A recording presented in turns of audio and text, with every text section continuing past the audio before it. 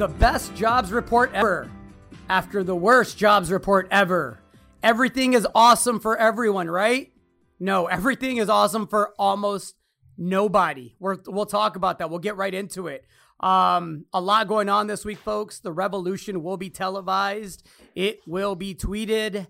We're going to get right into that. The country is on fire. Americans, whether they're black, white, young, old, it doesn't matter. In southern states, in western states, in midwestern states, in eastern states, people are getting their ass beat. But there are, in the words of CNBC, some green shoots to be positive about. I am Gerardo Del Real, along with my co-host, Mr. Nick Hodge. This is episode 73 of Bizarro World. Of course, we will talk gold and the markets as well. First and foremost, Mr. Hodge, how are you today? I'm doing good, Gerardo. It's not only being televised and tweeted, it's being TikToked and Instagrammed and streamed and beamed into everyone's brain at a seeming rate of hundreds of images and videos a minute of police hitting nonviolent protesters and definitely, without a doubt, assaulting intentionally journalists. And we're back to all-time highs in stocks. So like you say, plenty to talk about. I'm doing good, trying not to be so angry and still trying to affect change. How about you? Same. Let's get right into it, and let's start with the markets. The jobs report today, led to a surge of over 3% in the Dow. We're within, range, very close range, a few percentage points away from all-time highs. The NASDAQ, the S&P, these things are going bonkers. All on the back of the U.S. economy adding 2.5 million jobs in May. The largest single month increase ever. The baseline is important. We're coming off the worst jobs report that we'd ever seen just a few weeks ago. Unemployment supposedly declined to 13.3%. I have my thoughts about that and how sustainable that's going to be. First and foremost, let me ask you, what do you think of this rally? Oh, well, God, it's tough to know what to make of it, right? I mean, there's clearly strength. I mean, going back to all-time highs after what we saw in March on the back of shutdowns because of COVID has just been something to behold and I think historic in nature to watch in real time. And so, there's a lot of factors to talk about, and I honestly don't know where to start. You say we're coming off the bottom, and that's 100% correct. I mean, there's still some 35 million people out of work. We don't know how fast those are going to come back, and so that's one angle of it. We don't know how people are going to continue to spend when they're not getting $1,200 checks deposited right into their account, which I would have to assume is working its way through the system. And so I don't know how continued stimulus efforts are going to play out. I think that some of the upside is a bit overdone, especially when you look at sectors of the economy that are still severely impacted, like air traffic is still down some 85% year over year as far as number of passengers are concerned. And you see the airlines ripping, but and let's talk about the other side of it. You got money in the market from people that are trading with zero commissions. You've got money in the market that has never seen a prolonged recession or bear market in stocks before. And so there's a bit of naivete, I would have to say. And look, there's a lot of liquidity in the system, which we've talked about before, and that has to go somewhere. And we know that the Fed is buying ETFs. And so you're the one, Gerardo, who said we could see, rising gold prices alongside rising stock market. And that's exactly what we've got here. And so you can take it and run with it from there. I don't know how many more points I can hit on, but there's a lot going on. Dollar weakening, bond yields ticking up a little bit, all that stuff. I mean, there's just a lot of moving parts here, and things were so bad that it's easy to put on rose-tinted glasses quickly. But what was the quote I saw somewhere today? Something about not mistaking the light at the end of the tunnel for the end of the tunnel, right? Well said. A lot of good points there. Listen, whether you agree with socialism or not, let's just call this jobs report and the stock market in the US and Europe and Japan. I get it. It's not just us, but we're going to talk US for now because it's the NASDAQ hitting all-time highs. And this is something, by the way, that, as you mentioned, I did anticipate, but I didn't anticipate it happening just a month after, while everybody, for the most part, you mentioned over 35 million people are still unemployed. That's a fact. Unemployment declined to 13.3%. It's Fed stimulus, it's central bank stimulus, it's, Tina's back, right? There is no other alternative, is absolutely back in the market, and it's hard to fight a Fed that is buying corporate ETFs and has set up, I believe it's close to 10 special purpose vehicles to circumvent current laws that would prohibit the Fed from buying the stuff that it's doing in a backhanded kind of way. Look, we can play the shuffle game, but the bottom line is most people in America are still hurting. The other point that I think is important to make is we have people that are being paid to businesses to keep employees on the payroll and to bring them back.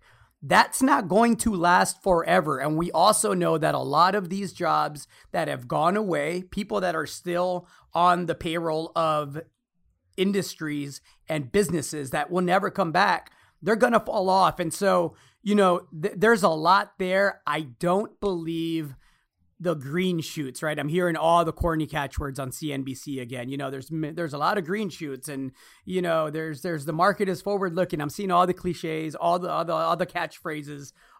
It's that kind of rhetoric that leads me to believe that this isn't sustainable. Now, I'm talking the economy. I'm not talking the stock market, because again, if your rich uncle comes in and promises to buy everything, well, you could just front run your rich uncle and sell it to him at inflated prices. As long as he keeps buying, all's good, right? Well, absolutely. And I don't know if we want to run right there immediately, but I guess I'm going to do it. I mean, in some respect, you have to think of that as sort of legalized looting, right? I mean, I've been reading a lot of takes about how private equity loots, and here you're essentially looting the future of the next generation, or the fiscal soundness of the next generation, to prop up a stock market for a small group of people, right? And it's good you made the distinction, because the stock market can be fine while the rest of the economy is not. And I think that's why there's so much animosity against the system, and so many people willing to protest. Frankly, I mean, we got to get to the protests, and so I don't know if we're going to do that now. But I got to mention George Floyd, because I was writing about it in the letter this week. I mean, that's the sort of system that has created the vast wealth inequality, where folks can be sitting pretty on one side that own stocks, the 1% or the 1/10%, or however you define that, where another large swath of the economy is having to pass off fake $20 bills, right? And so, and it's just indicative of the overall situation we're in. Fourth turning stuff again, both on the policy and fiscal side, with the actions they're taking to stave off the inevitable, right? And then the response you're seeing to it with the population. Because let's be clear, I mean, what happened in Minneapolis was the spark, and the force and the bulk of the protests are about police brutality and racism. But if you think that's the only thing that people are upset about and are marching in the streets for, then I think you're sorely mistaken, and it's all related. They're marching in Ireland. They're marching in Germany. They're marching in Puerto Rico, in Brazil. You put it well, Nick. Yes, George Floyd was absolutely the spark and the catalyst. But it didn't help that it took 7 days and millions of people around the world protesting, most of them peacefully. And we're going to get to the ones that aren't here in a bit. It took millions of people getting out there and making their voices heard, and frankly, subjecting themselves oftentimes to getting their ass beat by a president and police departments and cities and counties and states. The same people and the same institutions we're paying taxes to. We're paying them to beat our ass. And we're going to get to that as well because it's solutions time. I'm not going to get on this podcast every week and just complain about all the horrible injustices that are going on. There was a police officer in St. Louis, a retired police officer that was, very well loved in the community. He was killed out there defending a pawn shop, one of his friend's pawn shops. Inexcusable, right? So we'll get into all of that, all of the collateral damage that's happening, but let's be absolutely clear. Like I said in the intro, institutions are showing themselves for what they are. There was a gentleman, a 75-year-old protester, elderly white man in Buffalo, who approaches maybe 20, 30 police officers to have a conversation with them. He is pushed back. He hits his head. He busts his head open. He's bleeding, lying on the sidewalk. The officer, if you watch the video, and we'll put a link up to it, the officer that pushed him down was about to hit him. And it was only because another officer grabbed his arm that he didn't follow the push of that elderly man with a baton. The officers, 2 of them, were suspended. The man went to the hospital. He's currently hospitalized. What's the response of that police department? Was it a police department that came out and said, we're against this. This is horrible. This is an elderly white man. He presented no threat, right? I mean, if we're talking frankly in America, an elderly white man is the prototype non-lethal, non-threatening person to a police officer, right? That's right. It wasn't a young black kid with like a toy gun. It wasn't, it wasn't the kid in Chicago that had a knife, and though he was 100 feet away, the cop shot him, in the back 16 times. It wasn't that. It's an elderly white man just going up to have a conversation with his local police department that he paid taxes for years to protect him, beating his ass. And so the police department responded by 57 officers resigning in quote unquote solidarity with him. Well, you got to back up a second, even first, Gerardo, because the first response from the police department was that the gentleman tripped and fell. That was the initial response from the Buffalo Police Department. And in the ensuing 2 hours of Twitter mayhem, it was literally the only video I saw in my feed for like 15 minutes at one point last night. They reissued the statement and then suspended the 2 officers, right? And then what you say is perfect because that's the sort of mentality and culture you're dealing with where the other 55 members of the team resign because 2 of them got suspended for pushing a 75-year-old man to the ground. And if that doesn't sum up the entire police mentality and culture for you, then you're not going to get it. And sadly, there's a lot of people that aren't going to get it. Family members of mine included that are just either too beholden to authority or need authority in their lives or are just, incapable of perceiving the injustice that occurs and the brutality that occurs at the hands of thousands of police officers on a daily basis. Let's contrast that. With what I hear from some very well-intentioned people that frankly give me hope. And I do believe that there is absolutely fundamental change and structural change that will come of this. And we're going to get into that as well. This might be a long podcast, y'all. I'm warning you now. I had someone write in, and I won't say her name just out of respect for her privacy. But she was just from outside Minneapolis where all this, initially was set off. Right. And the letter came in.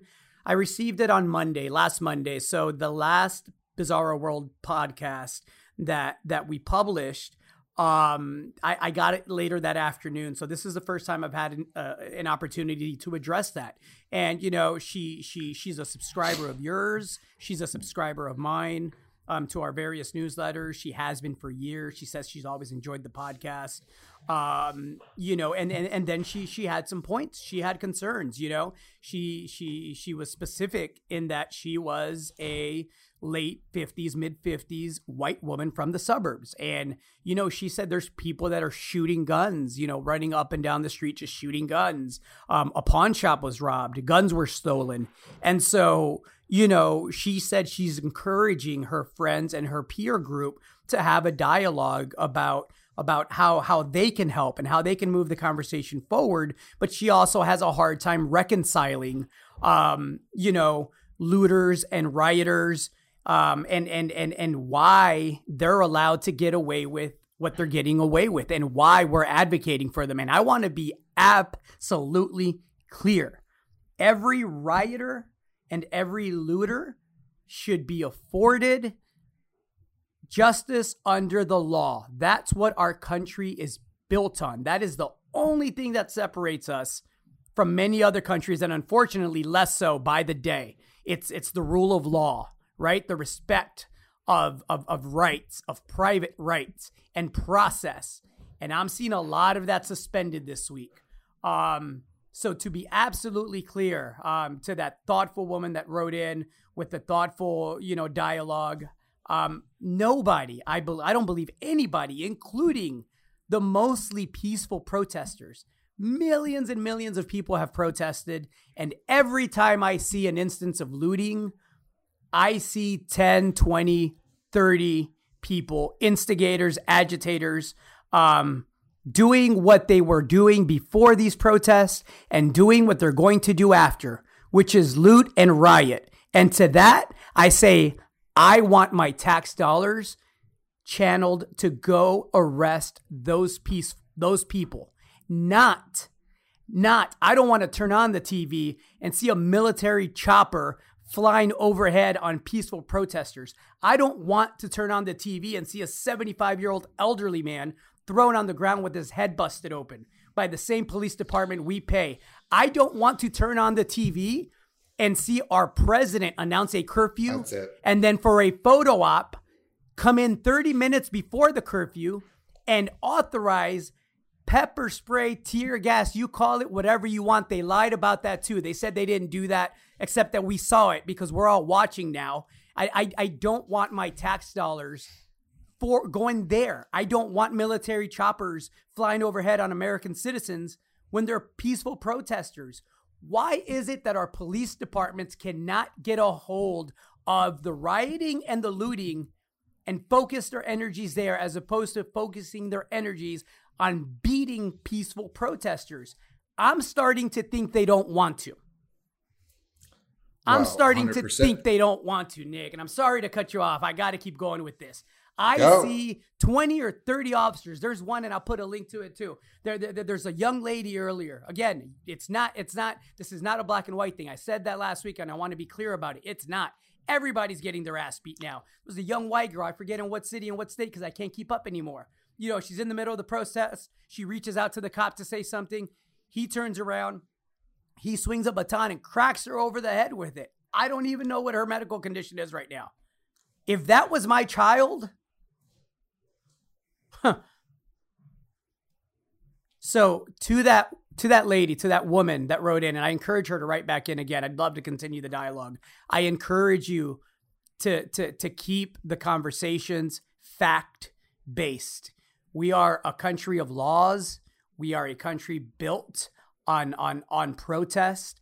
If you love your country like I love my country, we have to continue to contribute in ways that better it.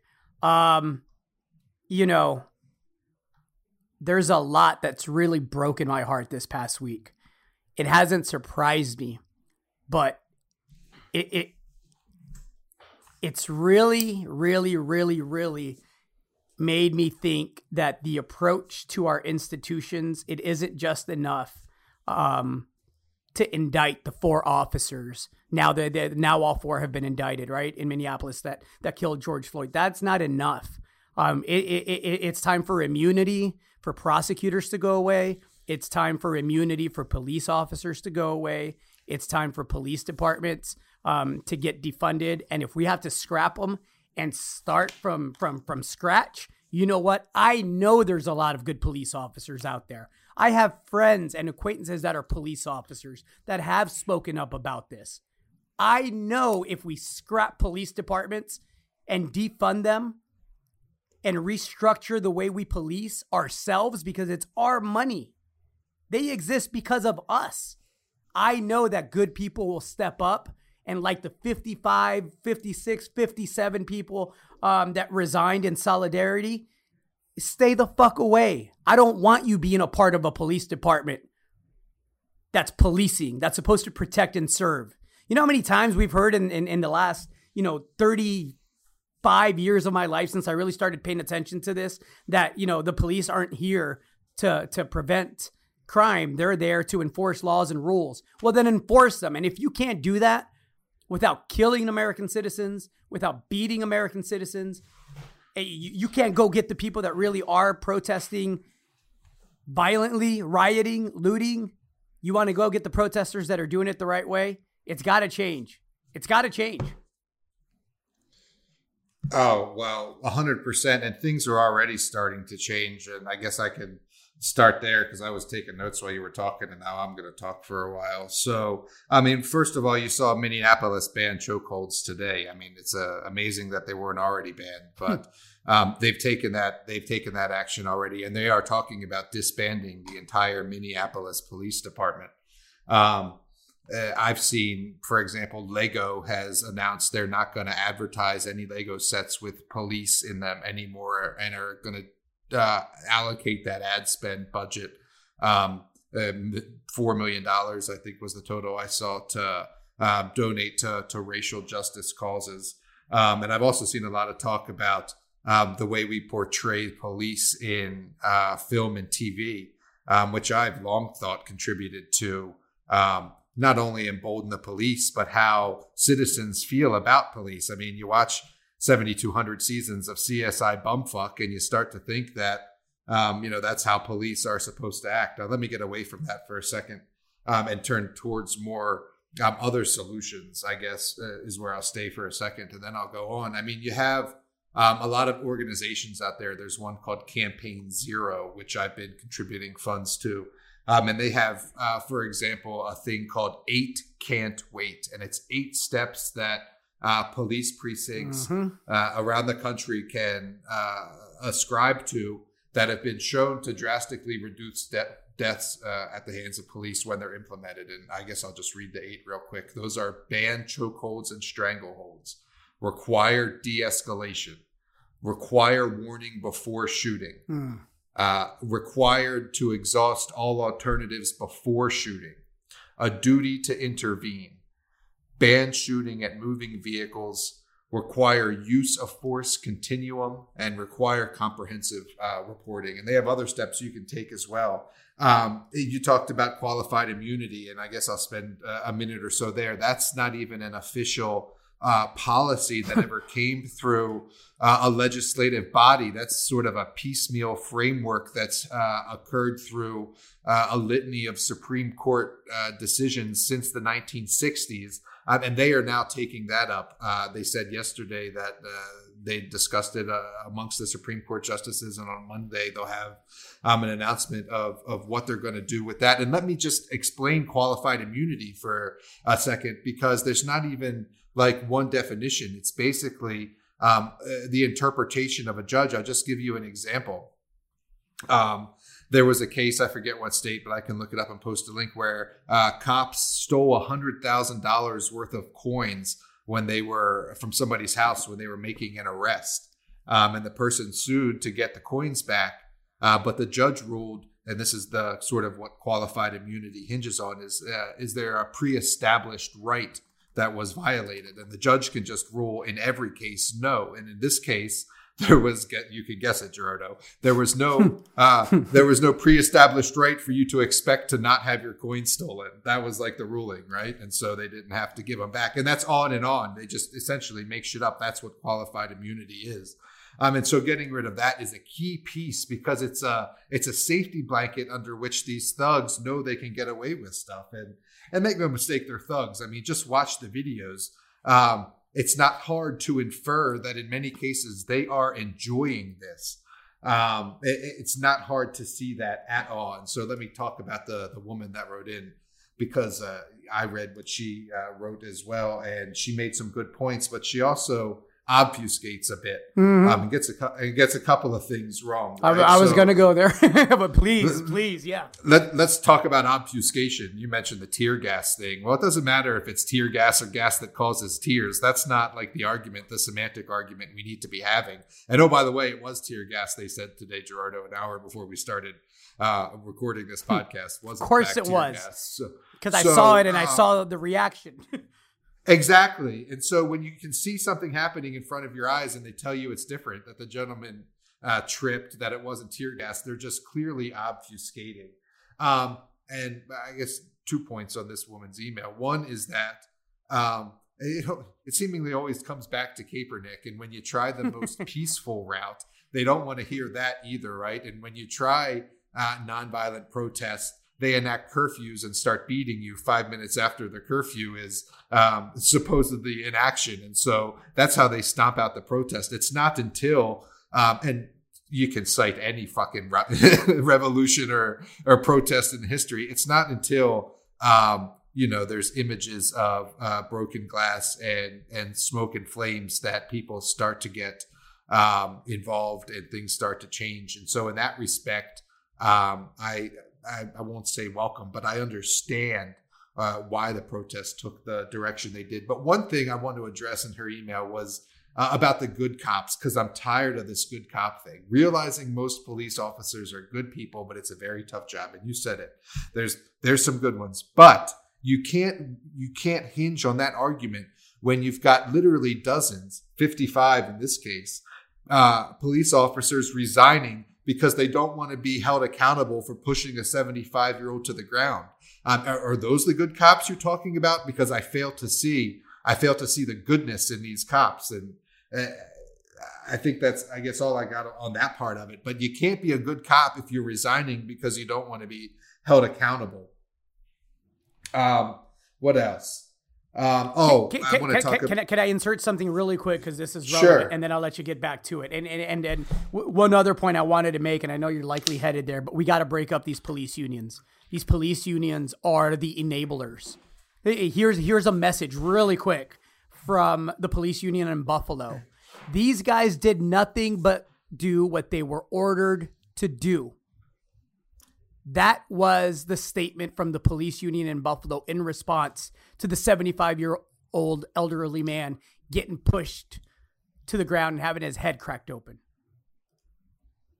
Yeah, there's no need for unions. The police work for the people. If there's a union, it needs to be a community oversight board. That needs to be these guys' unions, right? They need to be held accountable to the people, and that's about it. They don't need the same sort of people that, organize auto workers and such working for them. That's not how it should be in America at all. And the last thing I was going to get to was this outside agitator thing, because I've been seeing this a lot, and it's really tough to figure out because, there's political undertones and there's social media hackery, and there's a lot of Machiavellian shit going on with strategy and people tweeting as Antifa, but they're really far right groups. And that's a fact. That was proven. The FBI has said this. This isn't Nick and Gerardo and Bizarro World saying that there are white supremacists posing as Antifa and setting up online accounts. This was what the FBI discovered and concluded. No doubt. And it's an easy scapegoat for police and politicians to use. Here in Spokane, which had protests last weekend, in which a Nike store door ended up getting broken down and the Nike store looted, we're citing immediately outside agitators, Antifa, but without proof, right? The sheriff just said he had an inside tip that said that people were planning on coming to Spokane to disrupt. Well, here we are. 5-6 days later, the local media is going through all the police records. And guess what, Gerardo? Of everybody that was arrested, there's nobody from out of town. No way. But they stick to the narrative. The mayor made a release saying that We're not walking back the statement. It's time to look forward, etc. And it's like, but you're blaming this on groups that was clearly false, and you're not going to walk back that statement. And that doesn't do anything to help anything, really. You lying and being caught. And so, God, that's a little old Spokane. I can't imagine what's going on around the rest of the country.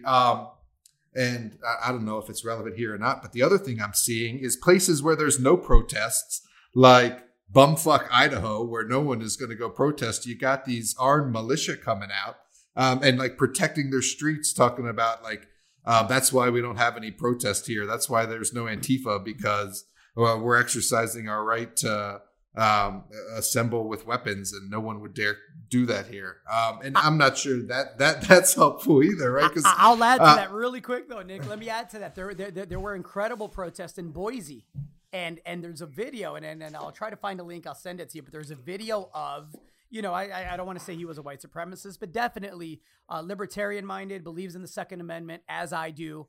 Believes that you're not just going to come into the neighborhood regardless of what your color or cause is and tear shit up, because you're not doing that in my neighborhood either. Nobody is, including the police. It's not going to happen. It's going to end differently, right? And so he went out there and he had his legally registered AR-15 or assault rifle, and he was on the street. And he said, well, I'm out here because I was told, by my community of like-minded people that Antifa was coming down. And they interviewed this guy on the news, and he's like, I haven't seen anyone. Not only have I not seen anyone, I'm only seeing peaceful protesters, and I actually agree with a lot of the government interference that they're protesting about. So he said, I'm glad that, that hasn't been the case. Just haven't found any Antifa to defend against here. So again, to your point about people running with that narrative and that, Antifa label that is becoming synonymous with anybody who doesn't kneel and lick boots. Right, exactly. And you would think that some of these libertarian or conservative small government people, if they could get outside of their whatever news channel they watch and their small little bubble, they would realize that some of the things that are being protested for are in line with their political beliefs. Smaller government, less petty crime laws on the books, et cetera, right? This is the libertarian fucking moment where we're supposed to rise up against both parties and say, no, you are not doing this to our country. This is not how it's going to happen. You are not bringing tanks and armored vehicles and military choppers and flying them, feet above the heads of American citizens if all they're doing is protesting peacefully, and you have a big enough police department where you should be able to handle the rioters and the looters that are not being peaceful, because guess what? The peaceful protesters don't want them there either. They dilute the message. I've seen numerous instances of peaceful protesters stepping up and stopping rioters and looters and say, no, you're not doing that here, because they're going to come and beat us. Get out of here with that shit. So we have to start having better conversations. There's a lot of so-called well-known libertarians that are quiet as church mice. One thing I've been noticing myself feeling is that I've seen a little Biden surge here, right? And he's put together a little plan to help rein in the police. And it's just sort of a little disheartening that that's the guy that's going to have to take up this baton, right? Because there is no other candidate. And in that respect, I'm a little less encouraged, because this is a person who's had his shot, right? I mean, he's been in the system for 40 years. He's had multiple swings at the piñata, Gerardo, to fix these issues. And we're supposed to expect that he's going to do it now. And that's why I sort of like this more direct action, new organizations demanding change as opposed to putting your faith and political will behind a candidate. I'd much rather put it behind an idea and an organization that is working to back that idea directly. We have to become a country that backs and finances ideas, not people, not cartoon characters. I had the president of the United States beat up the press, beat up kids, beat up women, beat up peaceful protesters so he could hold the Bible upside down. Even the priest was pissed. I have generals. I have former chief of staff John Kelly. I have Mr. Mattis. General Mattis. Yep. I have. These are people that have served the country. Served the country, have fought. If you respect your military, you can't tell me that their words shouldn't have any sway over what's going on. Here's a quote from John Kelly, former chief of staff. I think we need to look harder at who we elect. I think we should look at people that are running for office and put them through the filter. What is their character like? What are their ethics? I mean, the fact that I even got to read that stupid statement and be like, ooh, wise words from former chief of staff John Kelly. The fact that this is an epiphany for people should be a wake-up call for everybody with whom that statement rings as a realization or an epiphany. If that is something that in your mind you say, wow, we should do that, that means you're behind the curve, people. And again, I am encouraged. There are a lot of things that I'm hopeful for. The dialogue is good. To the woman that wrote in, please write back. I encourage you to have dialogue with your community, with your friends. You know, she mentioned in that letter that her kids were out there helping clean up. You know, that gives me hope. But please, people, we have to start having fact-based conversations. Not what CNN tells you just because they tell it to you. Not because Fox says it to you. That doesn't make it true. It doesn't make it untrue either. I'm asking people to use critical thinking skills because moving forward, we cannot continue to allow people abusing the institutions that are set up by us for us. An abuse of power should be held to a much higher standard if it's committed by the people that we elect to carry out the mission of the institution. I don't know why that's a hard concept for people to grasp. Yes, if you see a rioter, if you see a looter, go arrest their ass and lock them up and charge them. That's what you get paid for. That's why you get pensions. That's why you have a job. You don't like it, go do another job. But those officers are held to a higher standard, and they should be. I mean, we talk about qualified immunity, right? We talk about immunity for police officers and district attorneys. Don't even get me going on how many of these people that are agitators and rioters are probably confidential informants trying to get out of another situation. You know why we'll never know? Because they don't keep records on that. They don't ever tell you how many people that were arrested for something were, they don't ever tell you how much was spent, because there's professional snitches, right, that do this for a living. They don't tell you why they get paid. They don't tell you the results of their work for law enforcement. You'll never know. As a citizen, your money, our money goes to pay these people. We'll never know the good or bad that came of it. But I know my history. I know how many confidential informants were in Harlem when Malcolm X got killed. I know how many confidential informants were around when Bobby Kennedy got killed. I know they were littered in Dallas when JFK got his head blown off in public. No accountability. That was the 60s. We're in 2020. And it's our money. Our money facilitates that. That has to change. We're not asking for change. We have to demand it. And if not, tear it down. That's it. They've been able to create a closed loop system with no transparency and no accountability. And they've even been able to dismantle the mechanisms by which they would be held to be made transparent and held accountable. And all that stuff has to change. And that closed loop system that has made them that way has also created what has always been unconstitutional, and that's essentially the creation of a standing army in the United States, because we haven't even talked about the militarization yet, really, and that's the transfer of literally billions of dollars in military equipment that's gone to these folks that has only served to embolden them, right? In their closed loop system where they think that everyone is their enemy and only their fellow officer has their back, the thin blue line, right, Gerardo? And you take that culture and you give them the cargo pants with the thigh strap holster and the shoulder pads and the shield and the baton.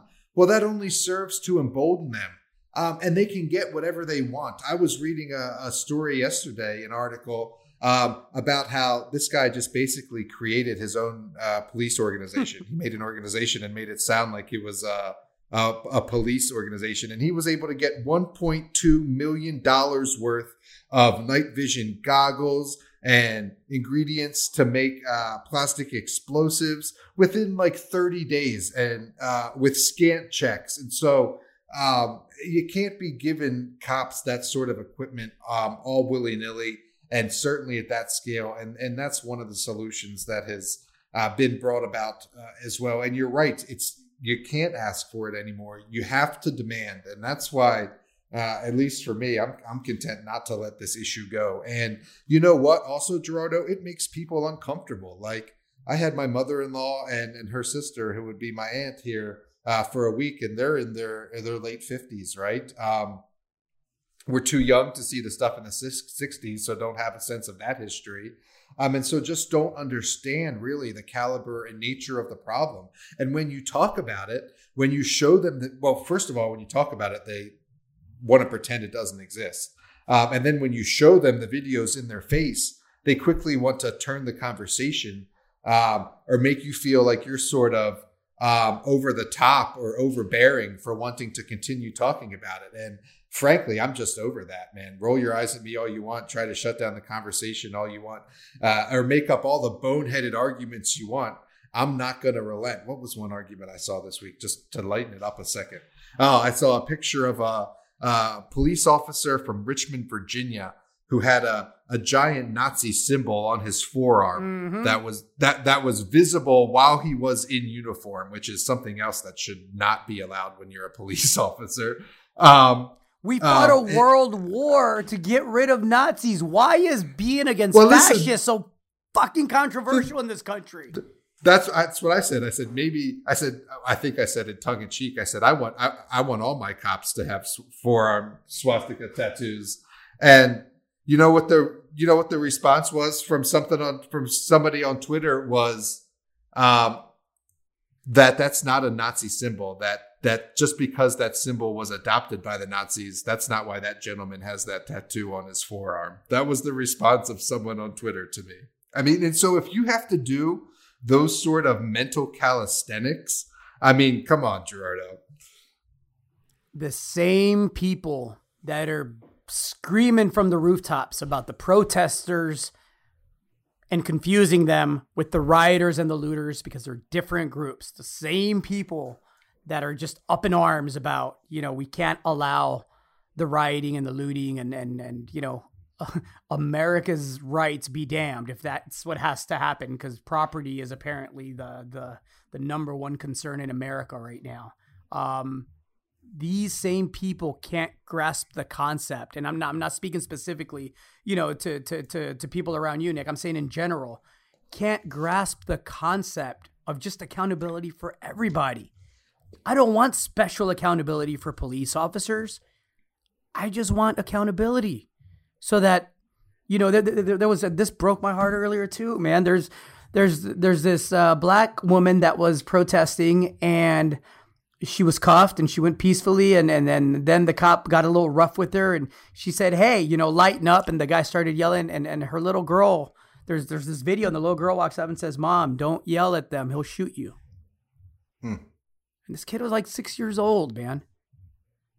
Kids at 6 shouldn't have a concept that the police will shoot you if you yell. If you yell because they're being rough. That's just, I don't know how we got down this rabbit hole where that's okay. And even with concrete proof, they'll deny. The government will deny. The police departments will deny. They'll lie. And when they can no longer lie or deny, they'll say, we got to look forward. No, we have to look now. I saw a video of a black teenager. You might have seen it as well. I can dig up a link. He was reciting basically all the rules that his mom had given him for when he goes in public. He was 16 years old. Don't drive with a do-rag on. Don't drive in a muscle t-shirt. Don't drive with the music turned up. Make sure you have a receipt every time you leave the store. It's like stuff that would never even cross my mind, right? Yep. And then, just because I've been so pissed off and I've been seeing all these videos, you got people that are clearly, racist or don't want change to happen. Did you see the video of the white guy in the park in Maryland that started taking the flyers out of the little girl's hands? Yeah. Oh, man, you talk about if that was my kid, Gerardo. Oh, my God. I don't even know what would have happened if he had grabbed my little girl like that. And so I saw on Twitter that they thought they found him and it was a different person. I have to look into that name. But yeah, I mean, come on, to put your hands on a little girl for putting up flyers. I mean, come on, fourth turning. I mean, that's exactly it. How old do you think that guy was, Gerardo? And so it's another thing I've been increasingly seen mentioned this week is the fourth turning, because it's a crisis, and it's oftentimes a violent crisis with bloodshed. And I know one of your favorite quotes, Gerardo, is also that the Tree of Liberty from time to time needs to be refreshed with the blood of patriots and tyrants. And so, look, I think you're seeing a lot of that. And I believe in the Tree of Liberty. Yeah, no doubt. I've talked endless times. Both my parents live in Mexico. They worked in this country for 35 years. Came here and built a life for themselves, gained citizenship under Ronald Reagan, contributed, raised 3 kids. We're all each doing different things, to better our communities and to help those around us. And America has afforded incredible opportunities. But there's a lot that needs overhauling and change. And again, the youth that's been out there doing it the right way, protesting peacefully, standing up for themselves, getting their ass beat. While this president's in a fucking bunker, he just built another wall. We paid for that one too, with the light, turning the lights off. It doesn't get how symbolic. Good gracious. I was just going to say, it doesn't get any more 2020 cowardly lion than in the White House in a bunker with the lights off while your officers and the military you called in against peaceful protesters, because again, they weren't required to get rid of the looters and the rioters. The police department could have done that were they not too busy beating up the press and the innocent protesters, the peaceful protesters. But it doesn't get any more 2020 cowardly lion than the White House dark and this guy in his bunker tweeting his tough tweets. Meanwhile, generals and former chiefs of staff and military men that have served this country proudly are doubted and questioned, ironically, for working for him. They say, oh, well, they're just bitter.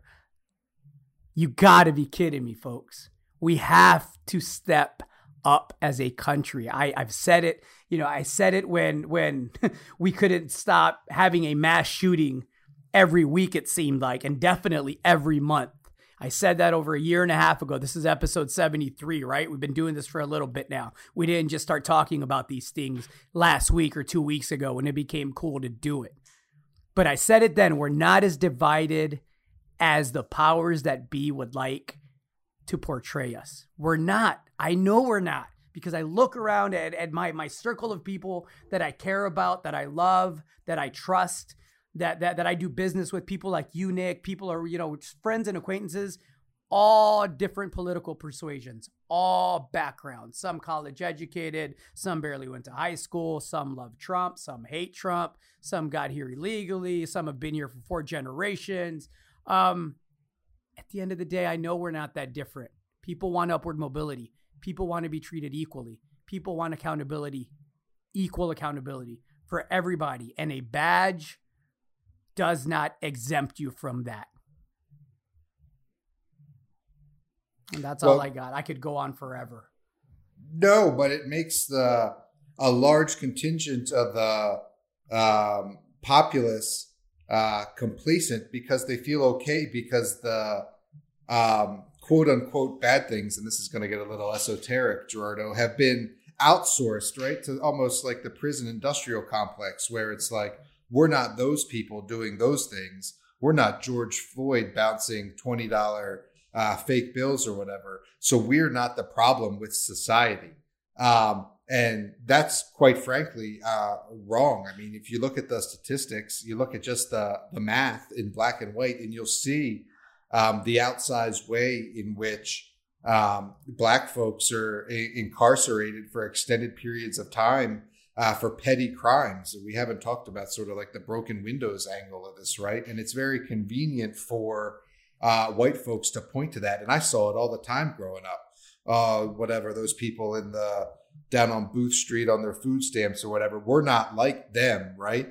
Until a cop is hitting your daughter in the face with a baton, right? And so I didn't really do that justice, but America has done a really good job of outsourcing things that are reflective of the entire society to a very small portion of society and punishing them for them not commensurately.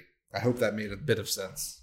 That made a lot of sense, you know, and I'm not going to speak for white America because I frankly don't know what that experience is like. The closest thing I have to it is being a relatively light-skinned Mexican kid, right? Ethnicity, I'm Mexican. Both my parents are Mexican. I'm American because I was born here. Mexican-American, but ethnicity-wise, I'm Mexican, but I'm a light-skinned kid. When I go back to Mexico, I see how they treat the darker colored, more Indian looking Mexicans versus how they treat me. That's as much as I know about privilege, right? So I don't mean to speak for white America, but I'll say this. It sounds like to me, like white America believes that the looters and the rioters only affect white America. There was a retired police captain from the St. Louis Police Department that was working security at a friend's pawn shop. David Dorn, 77 years old, grandfather, was just there at 2 a.m. protecting it from the same rioters and looters that everybody wants to be arrested and protected from. And there was an altercation and he ended up being shot and he lost his life. You know, there's an old, you know, bringing it back. One of my favorite songs is and one of my favorite artists, Tupac Shakur, right? He's got a song called Changes. It samples an old Bruce Hornsby song. And it's a great song. And there's this great quote and this interview with him where he says, you know, America acts like Black people or minorities want the rapist next to them or want the murderer next to them or want the thief next to them. Most people, regardless of color, are not the murderer, the rapist, the thief, the rioter, the looter. Most people are the peaceful protesters that want protection too. Equal protection. They just want the accountability that goes with that. It's not a black and white issue, everybody. It's an accountability issue. Everybody has to be accountable. I want the pieces of shit that killed that retired police captain. I want them to get the exact same treatment that the officers that killed Mr. Floyd are getting. And thankfully now it's 4 of them charged. 4 of them have been arrested. And you know, that's a start. But the world isn't protesting for those 4 officers to get charged. Though again, the fact that it took 7-8 days for that to happen, it didn't take 7 or 8 days for Mr. Floyd to get arrested for suspicion of passing a fake $20 bill or writing a bad $20 check, whichever it is. It was immediate. It was immediate. No, that's it. It has to be reflective, not suspended with pay, not retired with benefits and then transfers to another station, held entirely accountable. And one other point that just popped into my head is that those other officers in Minneapolis that had been arrested now for the killing of George Floyd, they had only been on the job for a couple of weeks. They were, exactly. They were being trained. And so what I was thinking about last night is this is exactly how the cycle gets perpetuated. Absolutely. That was the training they were receiving. It's okay to kill someone with a knee on their neck. That's how we do things around here, boys. Correct. I want to read a statement from the elderly gentleman that was pushed down by the cops in Buffalo. His name is Martin, and I'm going to butcher his last name because I do that often, but Martin Gugino. He said he talked about the arc of the moral universe bending toward justice. And here's his statement. It doesn't bend itself. We have to bend it. We have to go out into the culture and act justly, act morally, do good, and little by little, it will bend the culture towards justice. That's it. My wife and I had a conversation this week, and tears coming down her face. And, we're having this conversation about what we can do, to help change and to help further change. And, we had a long conversation and, the summary of that was there is no one answer. It's keep acting justly, keep acting morally, do good, and little by little, it will bend the culture towards justice. We have mass leverage and momentum right now, people, as a society. And we have technology. So in addition to donating, I think I've mentioned some places already, Unicorn Riot, Campaign Zero, obviously Black Lives Matters and related affiliations. But things that I've been seeing have been absolutely incredible. Like yesterday, I sent a letter to the mayor of Louisville about holding the police officers accountable for the murder of Breonna Taylor. And I did that with one click of a button from Twitter through I don't know what you call it, probably an API that someone had sent up. So I just clicked the thing, I typed my name, I pressed go, and boom, I had sent a letter voicing my concern for that situation to the mayor of Louisville, as I'm sure thousands, if not more, other people did, right? Because some guy who is tech savvy took the time to say, this is what I can contribute, right? Absolutely. Last week, on Monday, when we published the latest Bizarro World episode, we did put a link up that the lady that wrote into us was kind enough to send on how we could, use the platform responsibly to enable people to contribute if they wanted to contribute to the cleanup efforts in Minneapolis. And that was generous of her. I'm hoping, Nick, that you can provide the same link to those organizations that you just mentioned so that if anybody out there wants to provide, a donation or feedback or ideas or, whatever it may be, so they have that opportunity. I think it's important. I've even seen, and now I just got to talk about positive things for a second because that was a pretty brutal 55 minutes, is like somebody set up a YouTube channel that's just like a playlist that a lot of people listen to playlists while they're working throughout the day or working out or jogging or whatever it is. And they generate ad revenue because ads are played through YouTube or whatever or hosted on the site. And so if you just leave open this YouTube page all day and let it stream the music, the revenue from the ads it plays will get donated to appropriate causes, all sort of stuff like that popping up. Awesome. So again, to summarize, whether it's the Fed, central banks around the world, police departments, the church, and again, I don't knock anybody's faith. I knock the corruption and the cover up that makes a mockery of people's faith, right? Whatever major institution we were taught to have faith in, maybe at some point there was a lot of merit there and there was real reason to be optimistic and real reason to follow. It's like having a good leader, right? It feels good to follow a good leader. There's things you do, Nick, that I am so happy to follow because I know it's sound. I know it's wise. I know it's well thought out. It's intelligent. Feels fantastic. Nick runs the Outsider Club. I write for the Outsider Club. You know how many times I've been censored in the past 4 years since I was able to sign on and then Nick brought me aboard? 0. That's how many times. And sometimes we agree on things. Rarely do we disagree. I look for things to disagree with Nick on. And unfortunately or fortunately, we don't find a lot of stuff we disagree on. But if there ever was a thing that we disagreed on, it'd be done civilly and respectfully, and it would be fact-based. Our institutions are not good leaders anymore. And, you're getting it from everywhere. You're getting it. We can take the PPP program and where the money went and who applied for it and who had to give it back. And they only gave it back because somebody shone a light on the Lakers taking $9 million, Harvard just being allocated money without even applying for it. Right. So whether it's corporations, whether it's the Fed, whether it's the churches, whether it's the police department, whether it's, attorney generals and senators and our dumbass politicians on both sides of it, it all needs to get overhauled.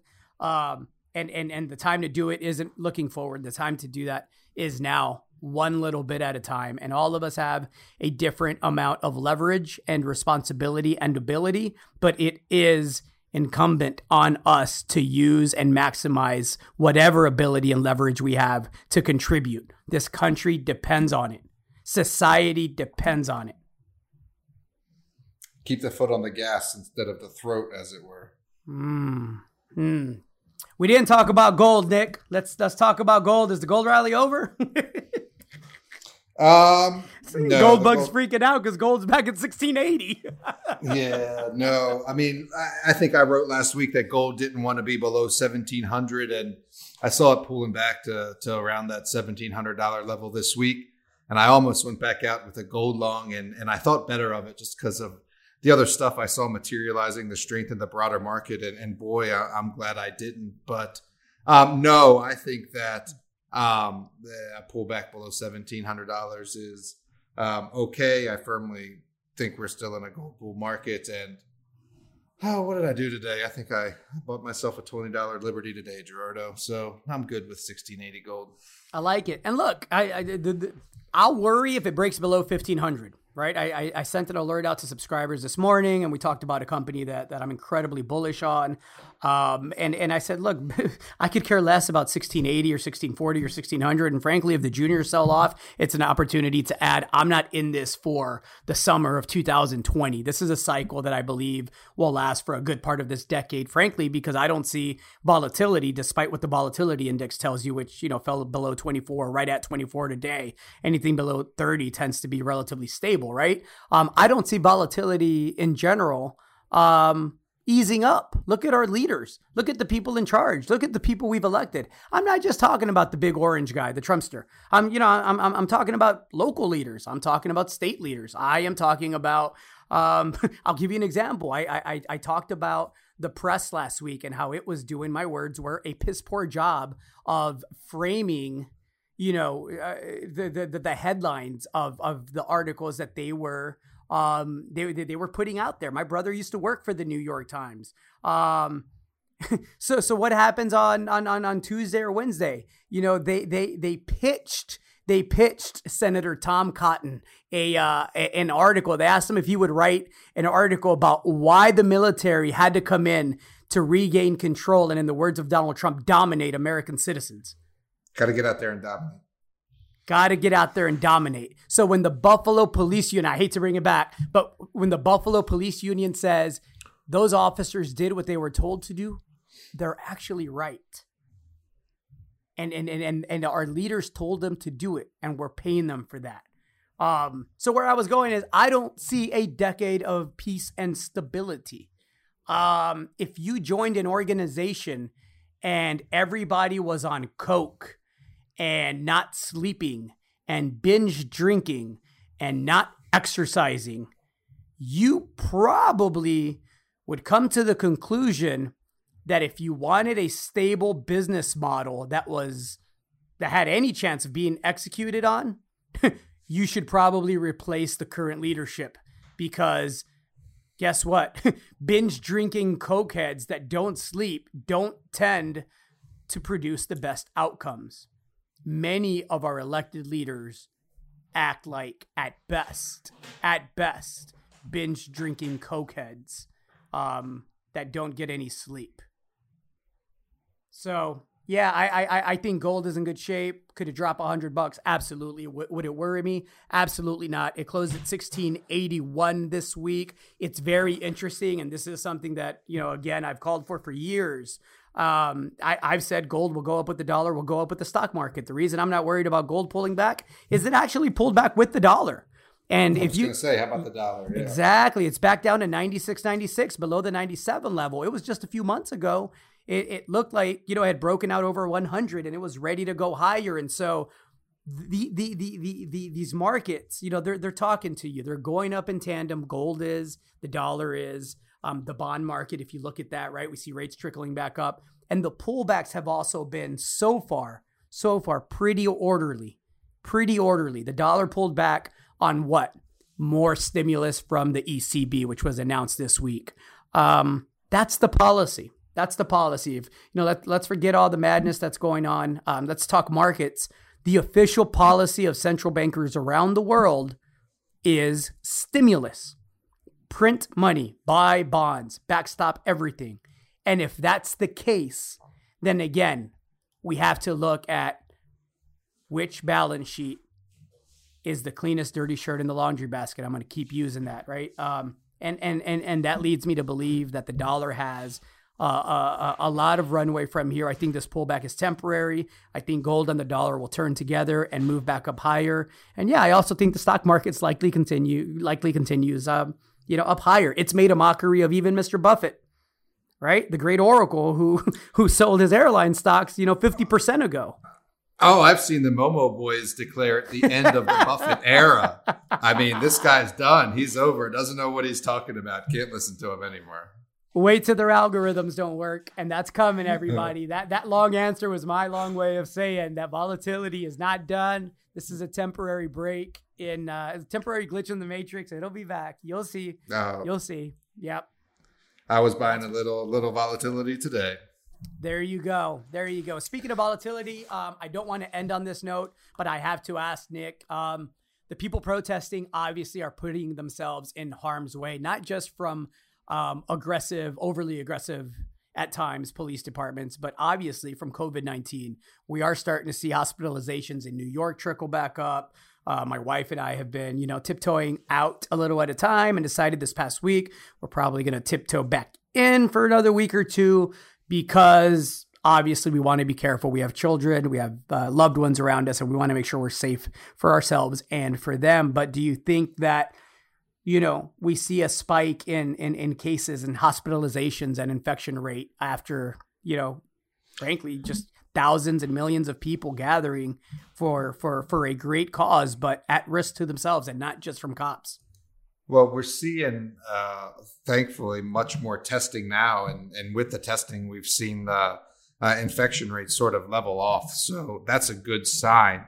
Nonetheless, over the past couple of days, as you mentioned, we've seen cities with a couple of spikes in cases. I saw, and I haven't had a chance to look closely, but yesterday there was like 57 new cases in Spokane. And that's a lot, Gerardo, because we only had like 500 or 600 throughout the entire past couple of months. And so...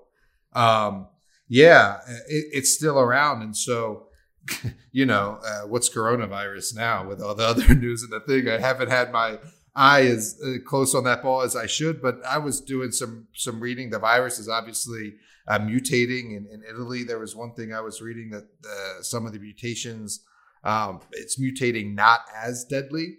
But certainly the recipe is there for a spike in infections over the next couple of weeks. And that's something to keep an eye on. I think Brazil just passed Italy yesterday or today to become the nation with the third most cases. And so, yeah, look, I mean, coronavirus is out of the news, but it's certainly not out of the sphere of things that we still have to deal with in 2020, which includes murder hornets and, as I saw today, vast amounts of poisonous frogs on the road in Florida. So lots of stuff still out there to deal with. Stadium-sized asteroids coming within miles of the Earth. Now, I know it wasn't literally miles. It was miles, but it was a lot of miles. But I just thought that was incredibly symbolic for the first 2 quarters of 2020. I am hopeful and optimistic that we see enough progress in the second half on all fronts to encourage more smiles and more laughter. We shall see. I want to talk green shoots in the copper market. I've long said that the next logical step for an easy stimulus package that both parties in our country can agree on is going to be a massive multi-trillion-dollar infrastructure package. I've said that I thought copper was sniffing that out, over a month ago, and here we are at, 255 copper. So it's responded well. I mean, if I look at a 6-month chart, the low's 208, sitting here at 255, the high is 284, and that's actually a 1-year high. So not too far off there. I would not be surprised if that's in the works. And I know the administration has alluded to that several times, although they are becoming as big a market cheerleader as the perma bull bros, as you call them. Yeah. Well, I don't know too much about copper, but just the other week I was questioning lithium, right? And all it took for me was to question lithium for the lithium space to have a 1 or 2 week rally here. And so I wasn't going to bring it up, but yeah, that's entirely fine with me. And just, I guess the last thing I would say is when you get a gold bull market that is a bull market for the right reasons and has the correct upward trajectory, that spawns other resource bull markets, right? I mean, you're no stranger to rare earths either. And so that occurred alongside the last gold cycle we had. And so, they're not the first to move. It has to be established by gold, but at some point they're going to come along, right? Absolutely. Absolutely. Well said, Nick. Folks, it's an hour and 10 minutes for any of you that are still listening. We appreciate it. We appreciate the feedback. We don't have to agree. We love the dialogue. I absolutely do. I know Nick does as well. And keep writing in. It's been an interesting week. I mean, we had the lady that wrote in. I spoke to somebody in Australia this week that mentioned, they listen to the podcast every week. And I then spoke to a subscriber or a former subscriber of one of the newsletters and a current subscriber of Resource Stock Digest in Edmonton. He says he listens every week. And so, just shout out to everybody that takes the time and lets us yell and rant and rave and talk a little bit about the markets and a lot about the things that we see wrong. It's appreciated. Your time is appreciated. And please, we appreciate hearing from you. So keep writing in, keep emailing in. We'd love to hear from y'all. Yeah, like you said, Gerardo, it's nothing new around here. We've been doing this for well over a year. We saw the Bizarro world then, and it's only gotten more bizarre since. And so here we are. Yeah, appreciate everybody tuning in. Give yourself some credit. When did you coin the term outsider club? Oh God, 12 or 13, Gerardo. I mean, and some of those articles are talking about the rise of the Warrior Cup some 70 years ago. So, gosh, I would like to see some stuff get done. I like it. Nick, it's been a pleasure as always. Anything else you want to add to this week? No, that's it. Let me get some Friday afternoon work done before I hang it up. All right, everybody. Enjoy your week. Be kind to each other. Stand up against bullshit. Love each other and contribute in whatever little way you can. I'm Gerardo Del Real along with Mr. Nick Hodge. This was episode 73 of Bizarro World. See ya.